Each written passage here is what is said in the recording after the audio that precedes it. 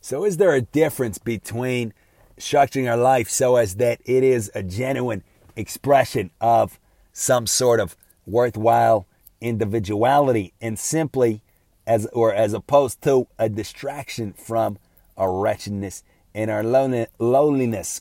So what does that mean?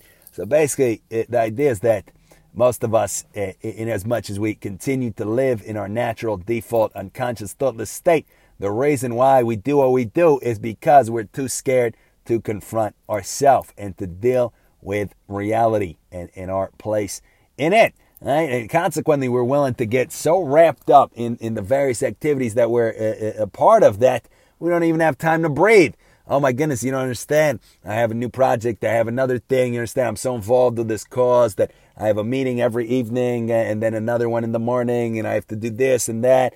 You don't understand. I have so much things going on with my family and with my friends and with my community and yada, yada, yada. All right, so this kind of stuff. And again, we're not commenting, quote unquote, good, bad, simply trying to bring certain ideas to our mind. Say that it's very, in all likelihood, for the most part, these are distractions. Meaning we've never sat down or stood or laid and seriously thought about our life and what it is that we're living for and what, if any possible purpose there could be for activities. But it's too painful to simply be by yourself, right? What's one of the worst punishments in prison? Excuse me. It is, of course, solitary confinement. Excuse me. It's being by ourselves and with our own self and with our own thoughts, with our own natural wretchedness, which is our natural condition, at least as soon as we attain any kind of self-consciousness. We wouldn't say that children are naturally wretched. They're pretty happy, but as soon as we attain a self-consciousness of our finitude, of our limitations, of our mortality, and all of that, our default condition is wretchedness, as opposed to, again, animals that are unconscious, and to so say that they're not wretched. Little children and babies, they're not wretched, but as soon as we attain any kind of self-concept, self-awareness, that's our default natural state, almost say universally, as a matter of human conditions. Anyhow, when we're stuck with our wretchedness, it's unbearable torture. We want anything other than that. Just let me out so that I can watch TV, I can play cards, I can do something in the prison yard, right? If we're stuck again in solitary confinement at the pen. And it's the same thing in life. If we're in solitary confinement, we have to think even for a moment about ourselves. We have to have even a few brief moments of self-consciousness and kind of true introspection and contemplation. We would rather have anything other than that. Immediately, let me reach for my phone, let me call somebody, let me text somebody, let me watch a dumb video on YouTube, let me turn on the TV, let me check the news, what's going on there, what's going on here, let me talk about this latest development, right? And so forth and so on. So if we're in that state of mind, if solitary confinement is a punishment for us, and not because we're introverts and we simply enjoy being with ourselves and with our own kind of kooky thoughts and reading books, and that doesn't exempt us. Oh, it's not me because I love being by myself. I'm sorry, but doesn't exempt us. We're always looking for exemptions from things. Doesn't exempt us. So if true kind of a true unconditioned confrontation with ourself is something that we flee from, then everything that we do amounts simply to a distraction from that, right? Because we understand it's not the deepest and most genuine kind of thing that we can be doing is this kind of job, right? I don't know who I am. I don't know what I am. I've never had a single thought in my life. I've never considered anything on any kind of serious, sincere level. But it's so important that I work as we don't want to pick anything out, but whatever, I work at a desk job. It's so important that I finish these papers. Why? Well, because I want to get my paycheck. Why? Well, because I want to pay the rent. If I don't pay the rent, I'm going to be kicked out in the street. Okay, what's the problem with living in the street?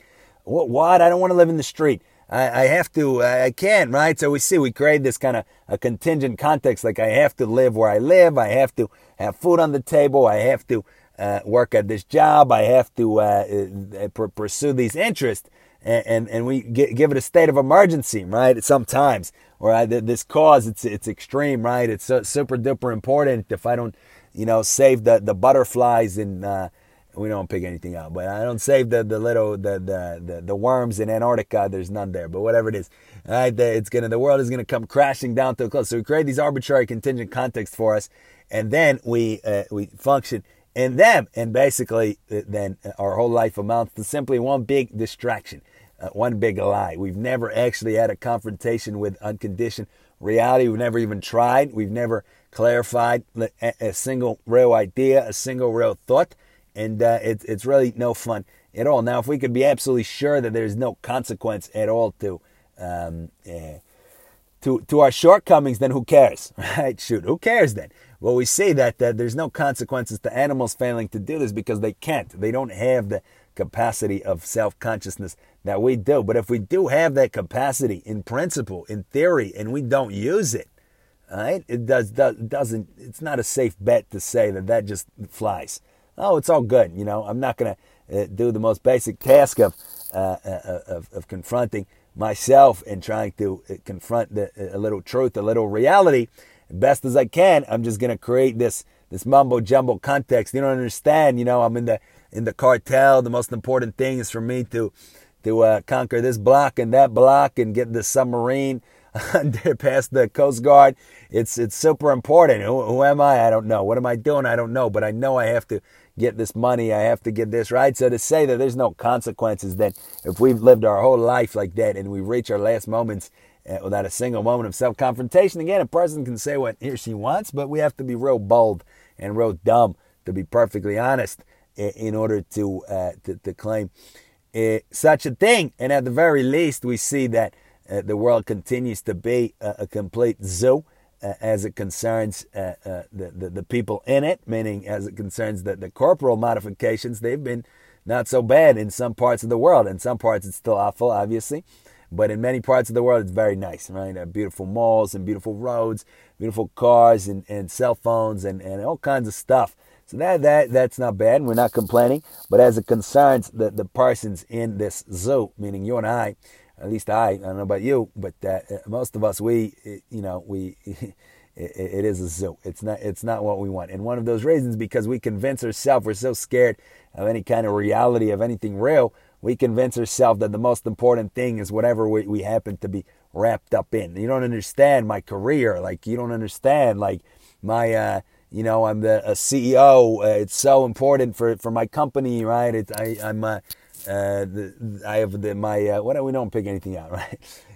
Whatever the case may be. And it's not to say something is or isn't important. It's nothing like that. But again, as we explained, if we neglect the most basic responsibility of not even doing anything, but simply paying any kind of attention to our actual self, right? Then whatever it is that we do, it's a distraction. Of course, it's just a silly distraction. At the end of the day, no matter what kind of worldly peaks we attain, whether it's wealth or power or fame or all three or whatever in our particular, I was super involved in this thing then I did this and that. Like, that's not gonna. It all falls away like a dream. Like, the only thing that's real, that is us, is in itself, is the real, tangible progress that we've made from the inside out.